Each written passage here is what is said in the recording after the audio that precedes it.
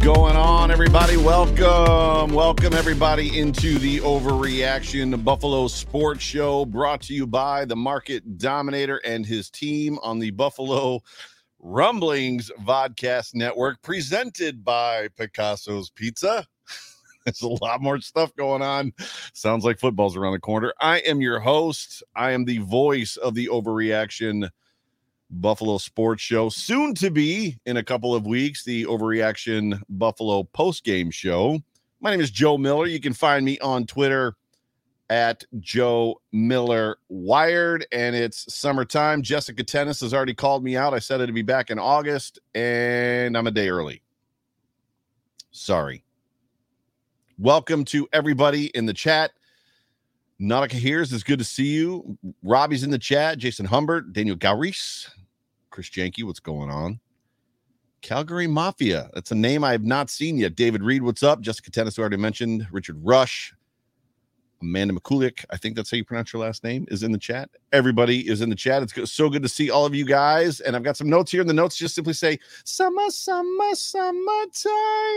Yes, I just sang a Will Smith song to you because it is still summertime, and it's going by way too fast. If you have not picked up on it already, I'm a little bit excited to be here with all of you, with the Mafia. I'm excited to be back in the house. I'm excited to be back in this seat, back in front of the microphone. More importantly, I'm excited for Bills football, and I think all of you guys are too. But as we always talk about on this show, I hope that you are not finding yourself wishing the summer away. I did not. I actually did a very good job. It went by quick. It went by too fast. That's one of the things about Buffalo summers. The kids getting out of school, I'm off script. The kids getting out of school June 26th, when you're used to them. I lived in Ohio for 13 years, so my daughter's first several years of schooling was up until 2018 was in Ohio, and they get out of school like June 1st. So you have a huge summer, or at least it feels like you've got an enormous summer. When your kids get out of school June 26th, you're like, man, a third of the summer's over. Because it is. So July is zipped by. Football started. We're all sitting here excited, amped up for training camp, which I got to go to Saturday. A bunch of you have already gone. A whole bunch of you saw me and introduced yourselves to me and met me on Saturday, which was really cool. I love that. I loved meeting those of you that saw me. I'm going to actually, it's in my notes later. I'm going to be back out at camp on Monday. So if you are listening to this on the way to camp today, Monday, look for me. I'm also going to be back out there on Tuesday. Tomorrow, or Monday, I should say, I'm going with McKenna. And then on Tuesday, I'm going with the Market Dominator, whose t-shirt I'm actually wearing right now. The Market Dominator team t-shirt. But the summer is, about half over. Football is around the corner. Players are actually practicing. Things are actually happening. Pads are actually popping. It's a great time to be alive. I'm really, really excited. Thank you all for being in the chat. Thank you for joining me after this much-needed break. Not only am I back, but the Phoenix Show is back. The Hump Day Hotline is back. Football is back. And for this episode, we are going to talk some stuff. We're going to talk some Bills stuff. We're going to talk training camp. We're going to talk Josh Allen. We're going to talk fights started by Josh Allen.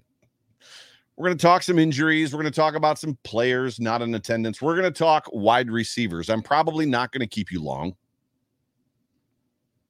But first, like always, whether this podcast finds you around a cup of coffee, at the gym with your AirPods in, on the drive to work, or watching me live right now on YouTube, Facebook, Twitter, let me just one more time for the last time say welcome. Please do me a favor. Please like and subscribe, whatever platform you're on. And keep in mind, as always, this is a recording of a podcast. We are Super Chat Live, so if you are trying to get my attention in the chat, I love that you're in the chat. If you're not on YouTube right now, jump over to YouTube. If you've never joined us live on YouTube, please make it a point to do so. But if you've got something pressing, if there's something you want to tell me, if there's a question you want to ask, the easiest way to get my attention is a Super Chat. You just throw the Super Chat in there. It comes up glowing on the screen. I will see it. I will not miss it.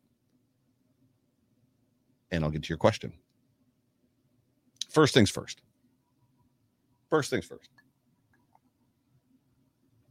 I did a poll on Twitter. I had enough. I was at an I have had enough moment. I don't know how many of you have ever gotten to one of those I have had enough moments, but I was at the I have had enough moment. And it stewed with me. And when we got in the car after training camp, I just threw the poll out there. Look, this is the story, and I'm gonna give it to you quick. And it's about training camp, but it's a little bit of a deterrent. So, and I know a lot of you saw the poll, and I know a lot of you saw the banter. But I had to use the facilities at St. John Fisher. And St. John Fisher is a beautiful campus. It's a beautiful stadium. The restrooms are gorgeous. Like everything there is just really super, super. It's in Pittsford, Rochester, which is possibly a nicer suburb than any of the suburbs in Buffalo. Like it's gorgeous there. The campus is gorgeous. But I had to take a piss. I'm old.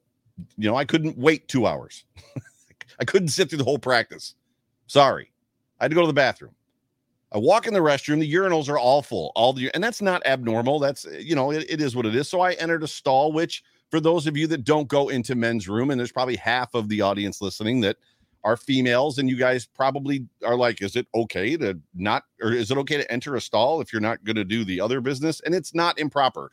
If the urinals are full, it is not improper for a man to go in the stall, and you just go in the stall and use the restroom right there, right? So it actually helps the line and helps everybody get through fast.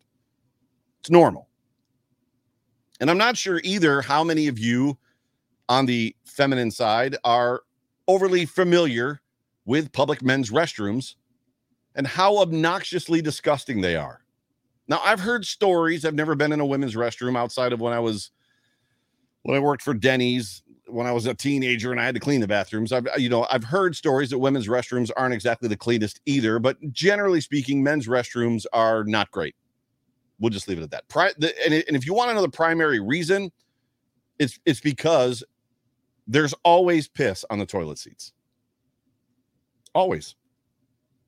Every single time you go into a stall, any location, any restaurant, any airport, any stadium, any public bathroom, any gas station, any college, any school, any place you go in this country, if you have to go into the stall for whatever reason, there's piss. The toilet seat is down and there's piss all over it.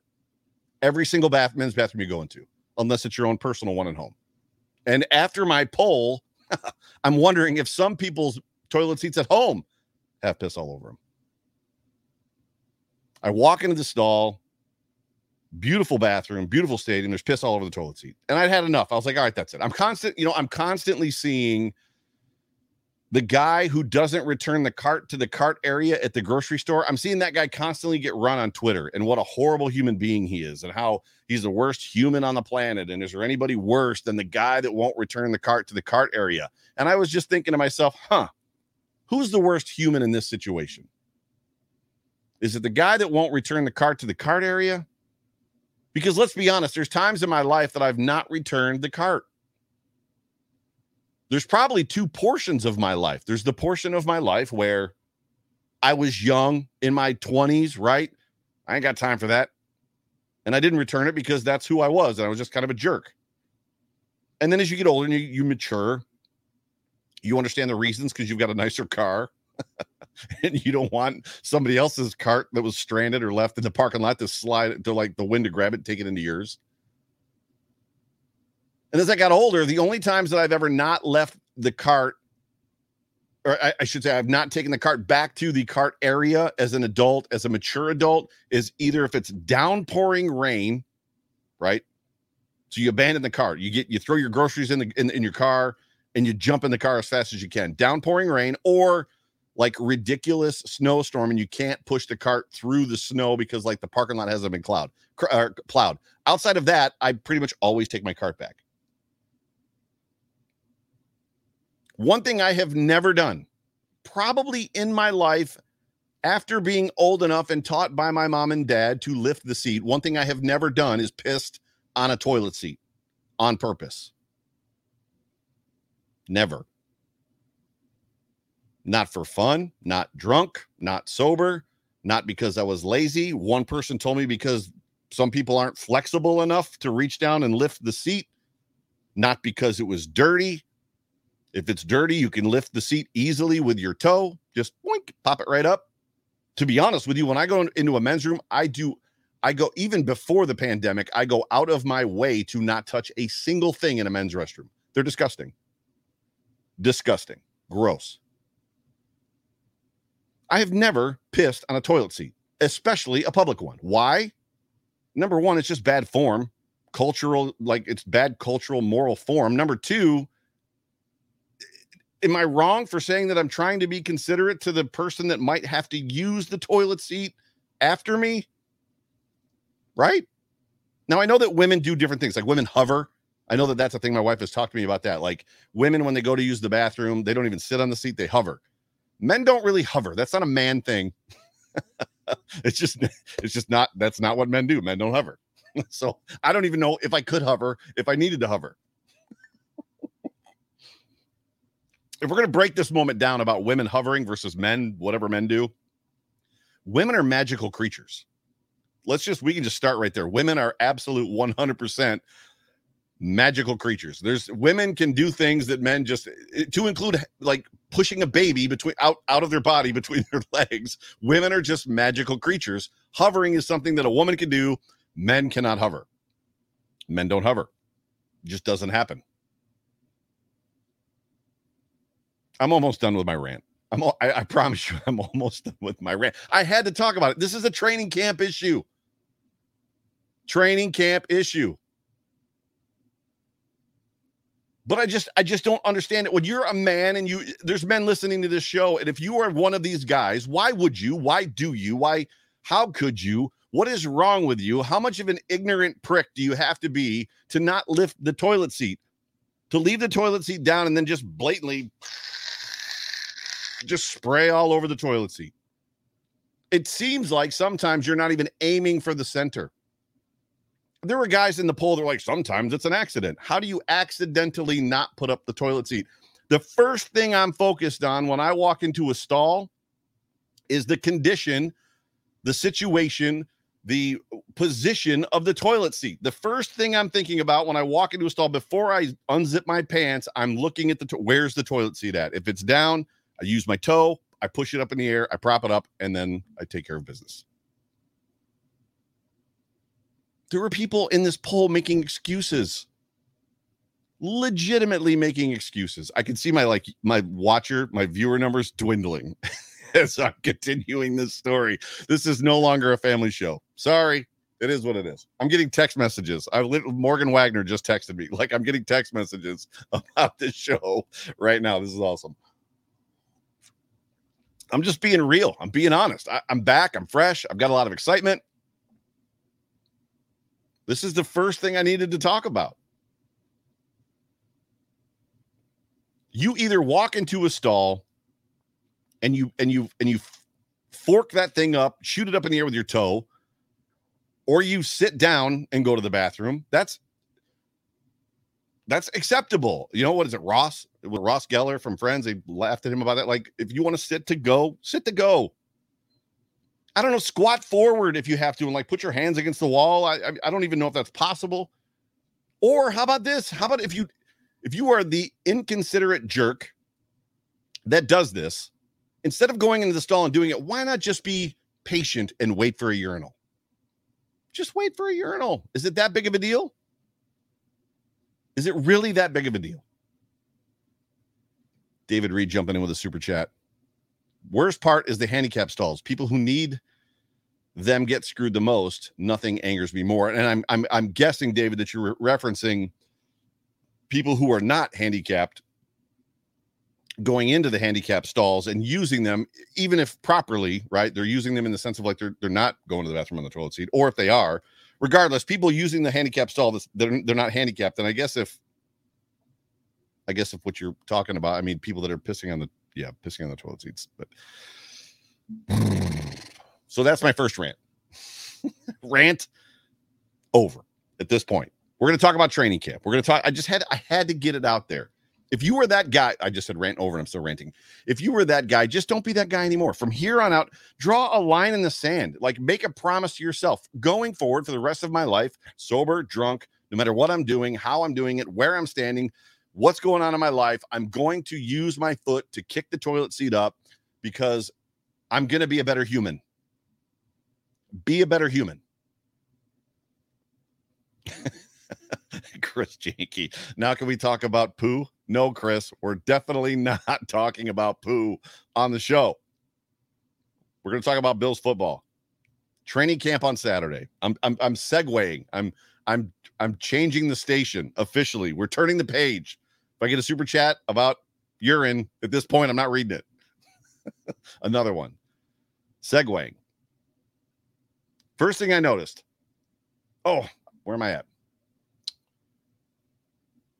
Unfortunately, what I want to, so let's do this. So before I get into training camp, let's do this. So let's jump over to the sponsor. Let's talk about, give me 30 seconds, whatever it is, 30 seconds, 40 seconds to play John's ad real quick.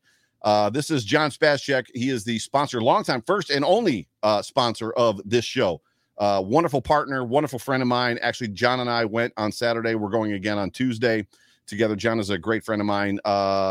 Listen to John real quick, and I'll be right back in a couple seconds. Hello, Buffalo football family. I am the market dominator, John Spascheck, and I am here as the proud sponsor of the Overreaction podcast by my good friend, Joe Miller. And one of the reasons why I partner with Joe is because of excellence. He runs an outstanding podcast, and that is exactly our approach in real estate. We want to help you win just as our beloved team is out there winning week in and week out. So if you're looking to buy or sell in real estate, please reach out to us directly at 716-570-3298, and we will help you win in this competitive market. Go Bills. Go Bills. That is John Spascheck. He is the basically the head of the Market Dominator team here in Western New York. And things in the housing market are crazy. You may have thought before that you didn't need an agent or you could use any old agent that you wanted to use.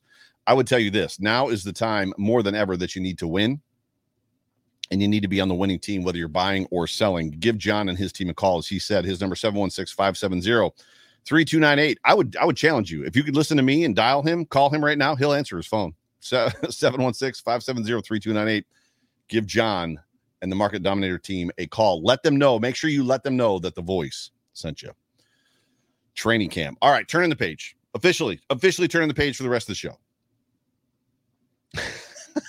I can't do it. Ralph Wilson Sr. comments the training pants show. Oh my gosh, that is classic.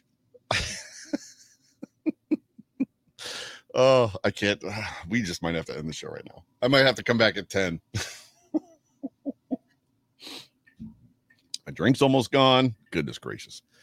Training camp. We're refocus. All right. Woosah. Refocus. First things I noticed at training camp on Saturday. The very first thing I noticed. Holy crap. This place is packed. Slammed. There were more people at camp on Saturday than I think I've ever seen at camp. And I've been to a lot for many years. The very first training camp that I went to at St. John Fisher was Marshawn Lynch's rookie year. So I've been to a lot. And back then, obviously, it was set up different. You know, the Bills have made a lot of significant, donations to St. John Fisher to help them build the extra fields, the stadiums, and all that kind of stuff. But there was a time when there was like a couple practice fields and there was just a normal chain link fence. And you could like stand along the fence and you could watch Bills practice. And there was a lot of people there, but it wasn't anything like what I saw on Saturday. It was packed and it was awesome. It was actually very cool. Everybody was very happy to be there. Everybody was having fun. People were jovial and just enjoying the atmosphere in general. The weather was beautiful. It's Western New York. Come on. There's no better place to be in the summertime than Western New York. It was absolutely gorgeous, but there was more people than I'd ever seen in camp. So that was my first observation. And then another one observation that wasn't at camp, and I've got this in the wrong spot on my notes, but I'm going to talk about it or I'll forget. Andre Reed threw a picture up on Instagram of him talking to OBJ, trying to talk him into coming to Buffalo. Am I the only person that's out on OBJ coming to Buffalo? Am I the only member of Bills Mafia that's like, I'm good, bro? I don't need it. I don't need the drama. I know he's talented. I know he's absolutely phenomenally, incredibly talented. I just, you know what? I got Stephon Diggs, and I think I'm good. I got Gabe Davis. I think I'm good. After what I saw on Saturday, I've got Isaiah McKenzie. I think I'm good. Like we got some dudes that can play football on this depth chart. So anyways, I got that in my notes here. I don't know why. But if anybody else feels that way, if you're into OBJ, I guess I could probably do a show on why good, bad, indifferent he should be here or not. I'm just not there. That's just not me. So Deion Dawkins, I did notice right away that Deion was not out on the field. I noticed 73 was missing. Tommy Doyle, if I'm not mistaken, was taking the large portion of the left tackle reps for Deion. Mitch Morse was interviewed after practice, and he said that basically, and I'm paraphrasing, that the players don't really know what's going on with Deion, but that they do know that they should be praying for him, and basically we all should be too. And Mitch, I just want to tell you, even though I know you're probably not listening to this show, if you are, we will be praying for Deion. Hope to get you back soon, Deion. Obviously, life will always be more important than football, but this city loves you. This city needs you. This team needs you. So we will be praying for you. Micah Hyde had that significant injury. I believe it was on Friday. He went down on the ground hard, and Jordan Poyer, I believe, was calling for a cart or calling for trainers. He went off the field. Very difficult. It looked bad at first, but if you have not heard, it just seems to be kind of like a glute contusion, which is basically a butt bruise, and his hip is a little bit bruised. He was walking on the field. He was limping around. And Coach McDermott said that he was going to be day to day. Jamison Crowder has still not been on the field, and I'm not sure exactly when he's going to be back. And I'll be honest with you, I focused on Saturday on the wide receivers. That was where my focus. If you remember before I took my break, so June, for me, all the focus this preseason and training camp was going to be on the wide receivers and that room and what's going on there, because there is a ton of talent in that room. It's incredibly deep in that room. There are guys that are very good in that room. There's rumors of guys that are or have been very good in that room. There's additions like Jamison Crowder to that room. There's just a lot of storyline there. Obviously, Isaiah McKenzie, Beasley being gone, Emmanuel Sanders being gone. It opens up like 160 targets, something like that, or 150 targets between those two guys to potentially go to somebody else. Gabe Davis moving up into the number 2 role. There's other stuff as well that I'm not really privileged to say here, but there's a lot going on there. I can't imagine that it's good for Jamison Crowder to be missing, especially on the contract that he's on in Buffalo. What do you mean, Joe? What I mean is they didn't sign him to, a 2-year, $20 million contract with $16 million fully guaranteed. He is on a very, very lean contract, almost a prove-it contract from a guy that doesn't really need to prove it. Jamison Crowder was by far and away, I think you could argue, the best weapon the Jets had last year. He came into Buffalo to basically replace Cole Beasley. That's what we all thought. Cole's going to move on. It's time. Injured often. Love Cole. Maybe, don't go away mad, just go away type of a situation. And he did. They bring in Jamison Crowder on a 1-year deal. I think they're paying him $2 or $3 million, a contract you could easily walk away from. And I just don't think it bodes well for Jamison Crowder to not be on the field. And I'll be honest with you, from what I saw from Isaiah McKenzie on Saturday, it kind of affirms what I believe. And oh, by the way, there's other guys that are actually playing very well as well.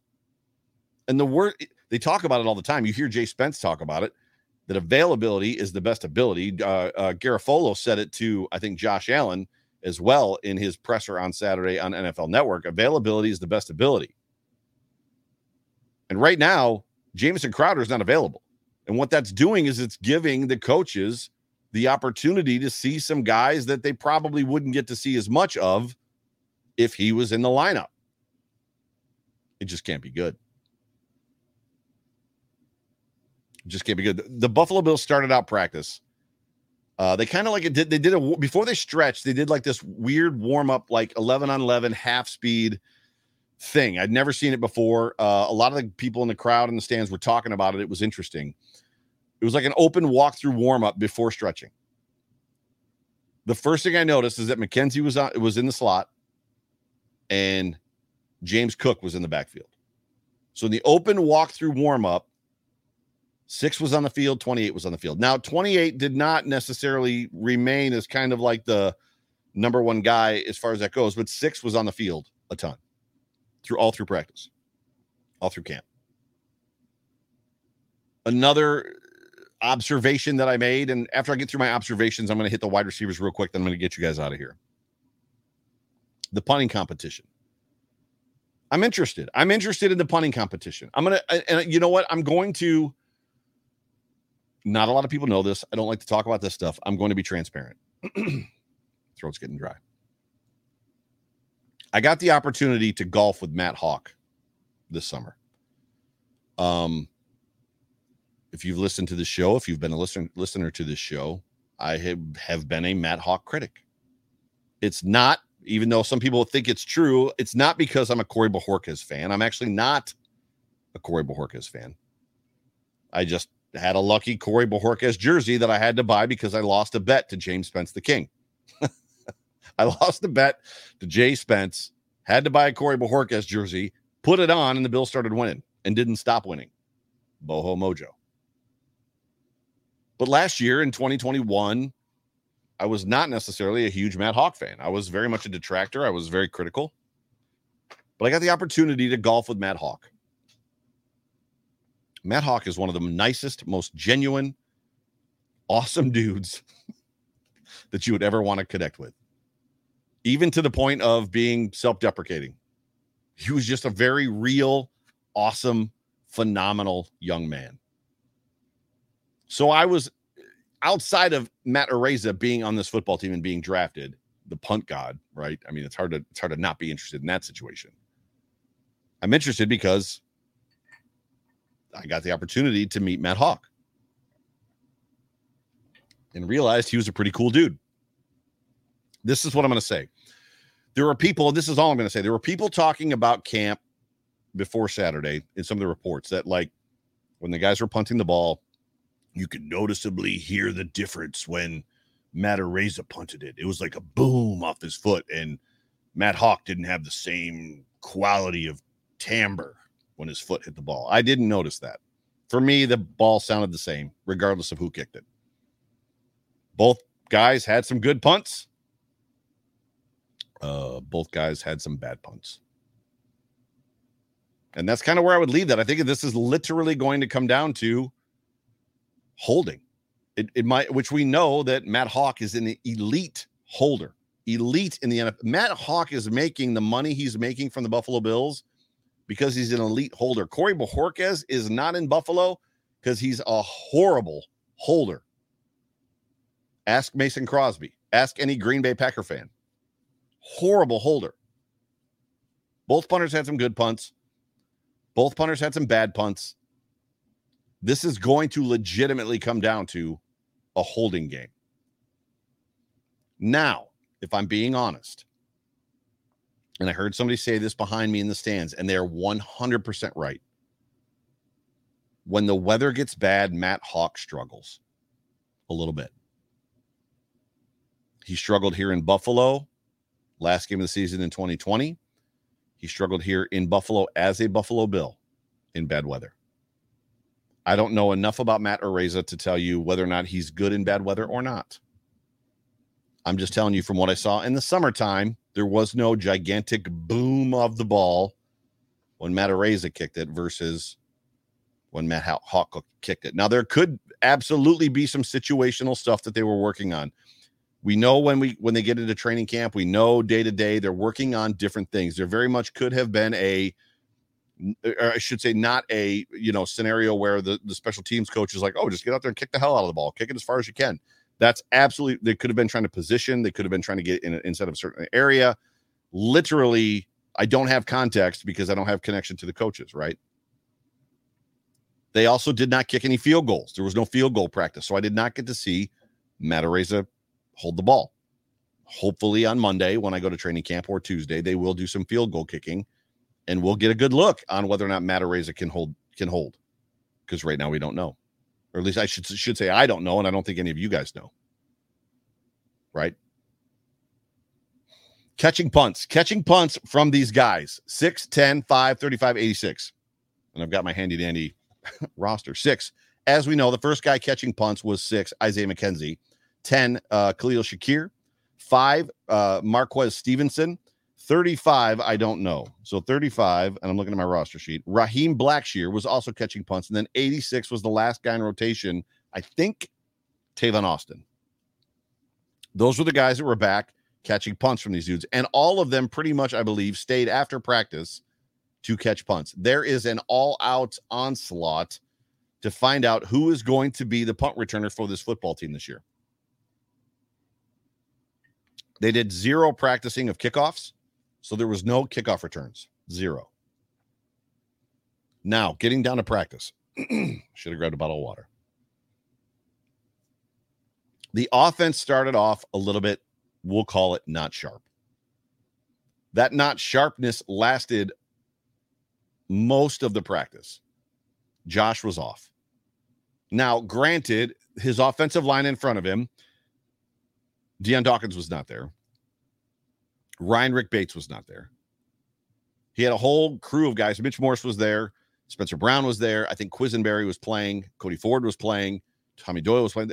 So when you're talking about a makeshift offensive line, that is legitimately what was in front of him. And he had a very hungry defense in front of him.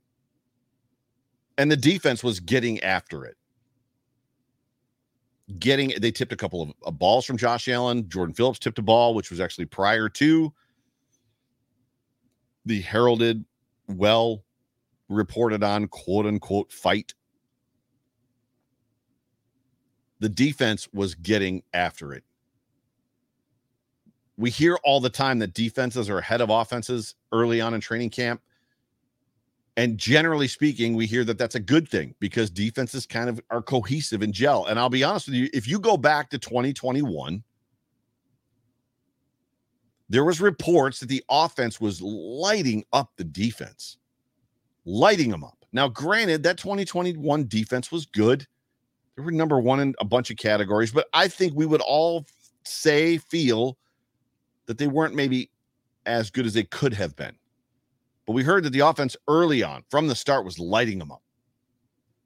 And if you go back and listen early in 2021 preseason, you will hear me say that I think I said it to Jay Spence the King, that makes me nervous, that the defense is not in front of the offense or ahead of the offense this early in training camp. But right now, the defense is in front of the offense. And I talked to a player today. We were talking about the fight. We were talking about Josh struggling a little bit. And he said this defense is going to be very good. He said they are going, like he raised his eyebrows and looked to the side and was like, they're going to be really good. He said they're multiple. They disguise way better this year. They're going to be absolutely very good. And the offense is struggling because already they're showing how good they're going to be. There's energy on that side. There's momentum on that side. There's guys that are hungry, that want to get after it. Von Miller is now a part of this defense. This defense is going to be good. I'm excited about this defense. I'm just as excited about the offense, but I'm excited about this defense. Zach Moss, another observation for me, seemed like he was a lot smoother. He had a lot more flow, a lot more go. I know those are weird words. They rhyme. Don't mean to rhyme. Clearly, he is post-injury. We found out late at the end of the season last year, I think in the offseason early, that he had screws in his ankle all of 2021, which hindered him. So a lot of us in our early mocks, in our early roster predictions, had Zach as potentially a casualty, a cut casualty, a guy that's on the bubble. I don't know. It might be Devin Singletary, Zach Moss, and James Cook. Those might be the guys this year. We'll see. Moss brings a different skill set. Oh, I just spit all over myself. Zach Moss brings a different skill set than Devin Singletary and James Cook brings. So it'll be interesting to see how he fits in now that he is healthy. But the offense, the first team offense, struggled quite a bit. It's funny because I keep building on that. They weren't sharp. Josh wasn't sharp. He looked unsettled. He had guys around him all the time. His throws were a little bit off. the second team came in after some struggles, and they did better. So the second team offense came in, the second team defense came in, the second team offense. Case Keenum had a bunch of nice passes to some guys, including Isaiah Hodgins. And I can get into that actually right now. For me, when we talk about the storylines from camp or for camp, I've said it already in this show. Need some water. The storyline this year for me is going to be the wide receivers. There is not a more compelling position room in this preseason for me than I can't wait for the games to start. I can't wait to see these guys. Because we know Diggs is going to make it. We know, right, Gabe Davis is going to make it. We believe Isaiah McKenzie is going to make it. And when you watch him in camp, I don't know how they could cut him. He was playing that well. And then there's a bunch of question marks, including right now Jamison Crowder, who has not been on the field. The Bills are deep at wide receiver, very deep. And to me, it's not these are the six. I know we've all talked. These are the six. Oh, we got the six. These are the six guys.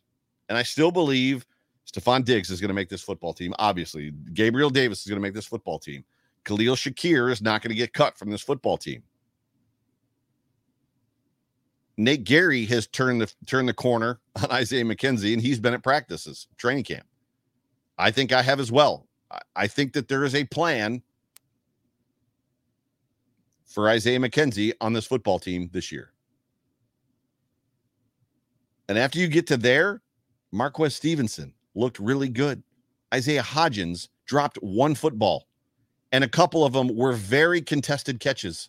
And I know that there's some of you that listen to me on the Hump Day Hotline with Jay Spence, and he's like, well, you're friends with Isaiah, so blah, blah, blah, blah, blah. You got a soft spot for him. I'm telling you, Isaiah showed up and showed out in this practice on Saturday.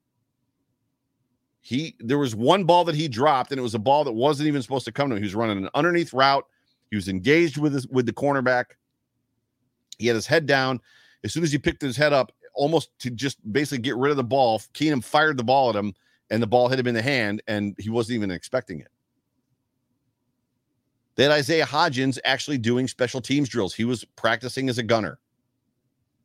They're going to give him every chance. They're going to give all of these guys every opportunity to make this football team. Wide receiver, to me, by far and away, these depth battles is where you want your eyes to be at camp. It's where you want your eyes to be for all these preseason games. This is the battle. So these are the guys when they were kind of lining up and practicing in the X position, right? So we all know the X, Y, and Z, right? Those are the three positions, primary positions for wide receivers. Practicing in the X positions were Stephon Diggs, Isaiah Hodgins, and Tavon Austin. So first team, second team, third team. In the Y position, Gabriel Davis, Marquez Stevenson, and then I think his name is it Neil? Yeah, Neil Pau. He's a Hawaiian dude. So 82. I don't know his name. In the slot, first guy, Isaiah McKenzie, then Khalil Shakir, and then Tanner Gentry, Josh Allen's old buddy from Wyoming. This is what I'm going to say about all these wide receivers. They're all talented. They're all very good. Stephon Diggs is just from another world. He just makes it look so easy. He sets up his defender so it doesn't matter who's defending him. He reads the defensive coverage. He sets his defender up so well, and he gets in and out of his breaks. And the funny part about it is you're watching him make these moves, right? You're seeing the defender's position on Stephon Diggs because it's practice and you can focus on things you normally don't on a Sunday. And your brain says to you in the moment, oh, you should go there. And suddenly, like cutting a knife through warm butter, the dude just finds that spot. And the cornerback is lost. He's like, I don't know where the guy just went. And Stephon Diggs is wide open. This kid we've had him here this is his third season. We've watched him every single Sunday. And as much as I want to say that we have appreciated him as a talent on this football team, I don't think when you watch, and this is not a slam against Gabriel Davis. Gabriel Davis is a talented football player in his own right. He brings a different skill set, toe touch, the sideline capability, his size, his demeanor. He has shake and bake. Gabriel Davis is clumsy compared to Stephon Diggs. Stephon Diggs is a ballet dancer out there on the edge with a corner. It's ridiculous. It's otherworldly. It's almost not fair watching him just turn cornerbacks around. And I get it. Trey isn't out there. It's just something to watch. It's something to behold. And I hope that all of you who are within 200 miles can get to training camp just to go to one of these practices and focus on Stephon Diggs, because it's unbelievable to watch. He just makes it look so easy. It's ridiculous. The Buffalo Bills, it was cool. They did a very good job of rotating side to side. So they had two quarterbacks in. I'm sure you guys have seen this drill, right? So they run a play and the quarterback on the right side throws to his side, and then they run another play and the quarterback on the left side throws to his side. And they're rotating the quarterbacks back and forth. So Josh Allen and Case Keenum, right, they're going right to left, right to left, right to left. And they were doing a very good job of making sure that the ones stayed with the ones and the twos stayed with the twos. So every time Josh threw the football, he was throwing it Diggs, McKenzie, or Davis. And every time Keenum threw the football, he was throwing to Hodgins, Khalil Shakir, and then whoever the number 3 guy was that I mentioned earlier. It was kind of a neat little rotation. When they were going 7-on-7, it was borderline unfair. So as much as I said that Josh Allen struggled in 11-on-11, and he did, struggled. The offense struggled in 11-on-11. On 7-on-7, they owned the Bills defense with zero pass rush.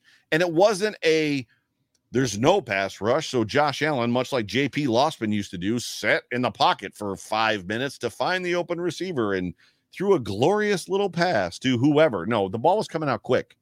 The ball was coming out on time. The ball was coming out in rhythm. 7-on-7, the defensive backs could not keep up with the Bills wide receivers, first team or second team. 11-on-11, with the offensive line issues that we're kind of having right now, it was that defensive line that's completely overhauled and ridiculous. Ridiculous. They owned them a little bit. But it was cool to see them rotate guys and kind of line guys up. Now, they may have done this always. This might be something they've always done in the past, and I've just missed it because I haven't been uberly focused on the wide receivers like I am now. I'll be honest with you, and probably much like all of you, every other year that I've gone to camp, I've been wholly focused on the quarterback, because what has been the biggest issue on this football team before Josh Allen showed up? Quarterback. Right? But like we talked about, the Bills offense was a little off. There were highlights. There were some great throws. I'm sure most of you saw that highlight reel pass that Josh threw to Isaiah McKenzie in the back of the end zone. It was a beautiful pass. It was an acrobatic catch. It was awesome.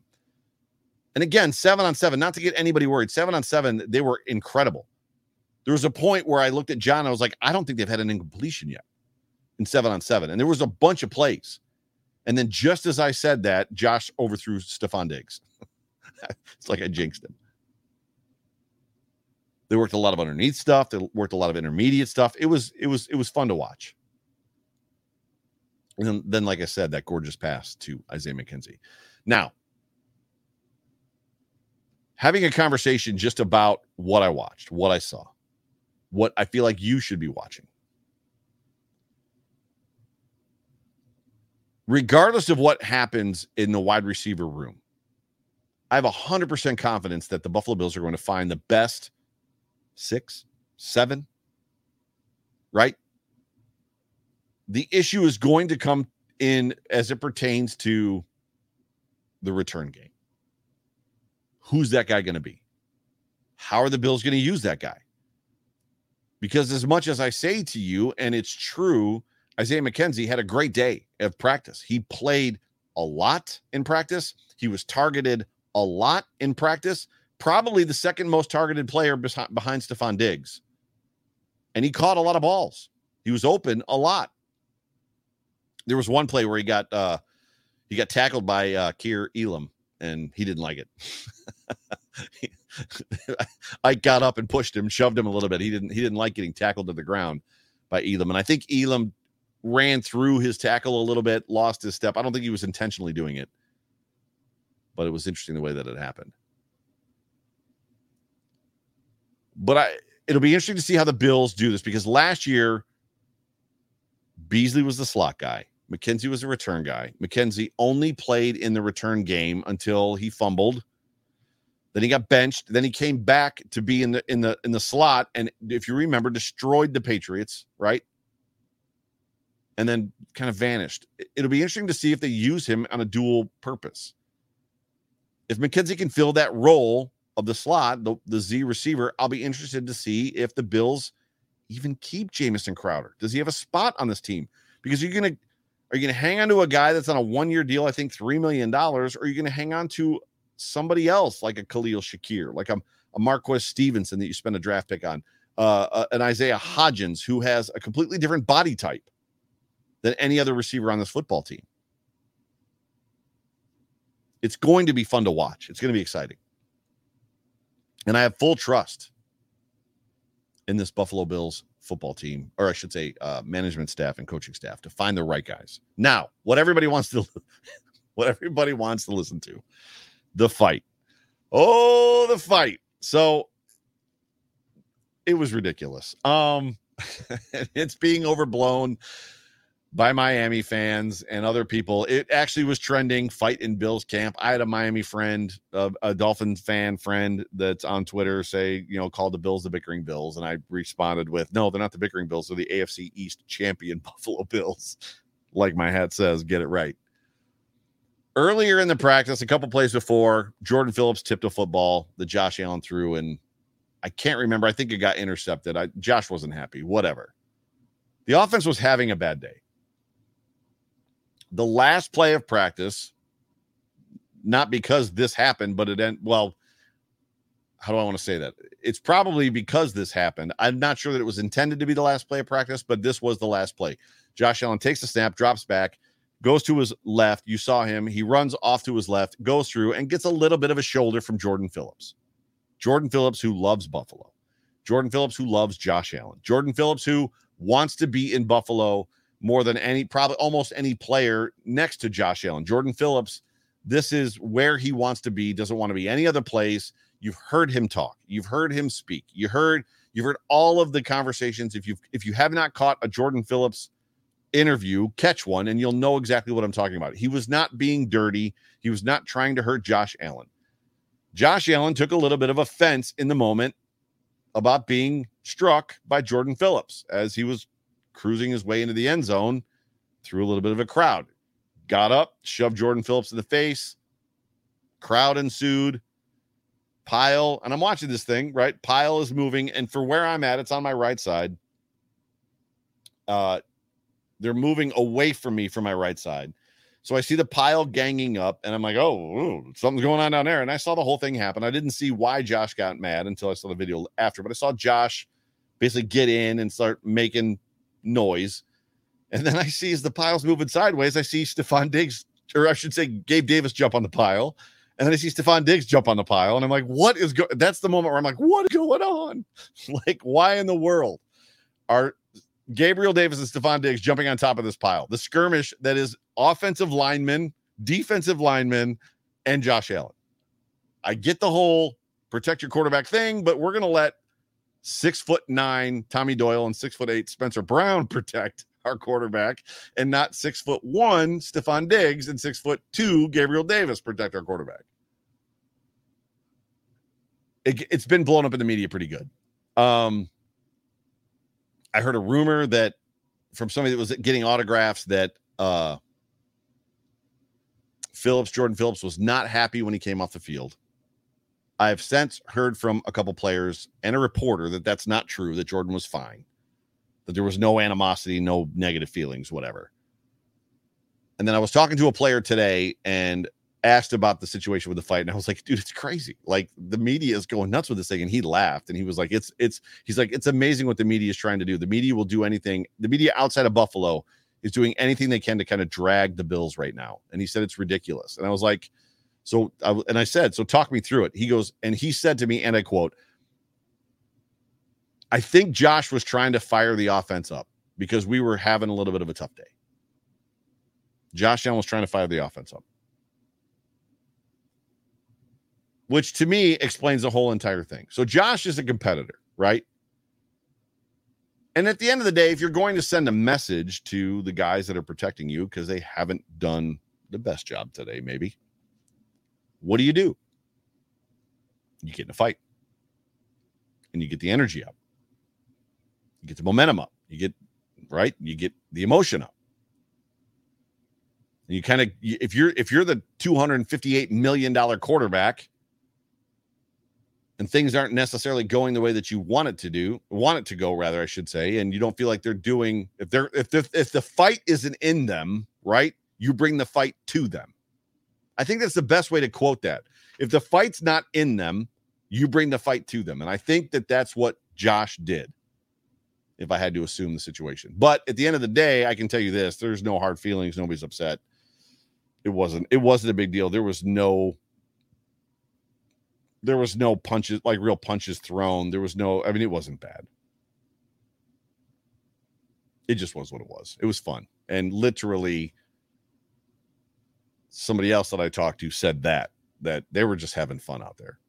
So have you ever been in that situation? Like where you're just playing football with the boys, and it gets a little tussly or it gets a little heated, but nobody's mad at each other. And you just kind of like, whatever, roughhouse a little bit. So I got the feeling that that's kind of what was going on in that moment. And I'll be honest with you, even after practice, it didn't feel tense. It didn't feel awkward. It didn't feel weird. So that is my take on Saturday's practice at training camp. Again, I'm going to be there Monday today for those of you that are listening in podcast form. If you're going to be out at practice, please come find me. I'll do the best that I can on Twitter to take a picture of wherever I'm sitting. And then you can come up. I don't even remember how many people. There's a bunch of people. I got to meet a ton of people on Saturday. It was really, really cool. So I appreciate that. Always up for a conversation, always up for a handshake, always up for a Go Bills. I love every single one of you guys, and I appreciate all of you hanging with me for this episode. And super, super just great to be back. Super excited to be here. Excited for the season. Excited for all of you in the chat section that have just kind of kept this chat thing rolling for this entire show. You guys are the real MVPs up in here. But ladies and gentlemen, you have been tuned into the Overreaction Buffalo Sports Show, brought to you by the Market Dominator team on the Buffalo Rumblings Vodcast Network, presented by Picasso's Pizza. That's a new one. I don't know if you're catching that. That's a new one. Presented by Picasso's Pizza. I am your host. I'm the voice of the Overreaction Buffalo Sports Show. My name is Joe Miller. You can find me, as always, on Twitter at Joe Miller Wired. Tomorrow, Monday, 8 p.m., the Off Tackle with John Fina show returns live right here on YouTube. We'll also drop us a podcast on Tuesday. Code of Conduct, I believe, returns on Tuesday. And Jay Spence the King has a money guest. You will not want to miss the Code of Conduct on Tuesday.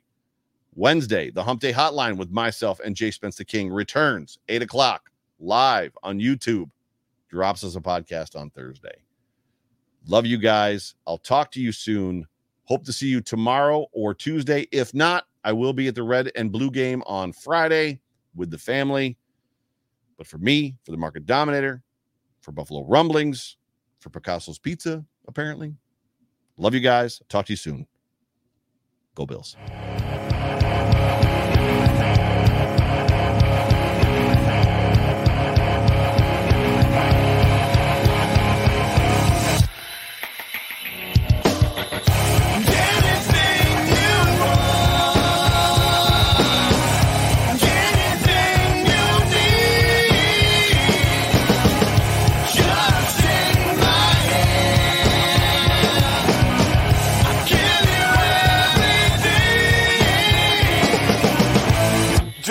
Tell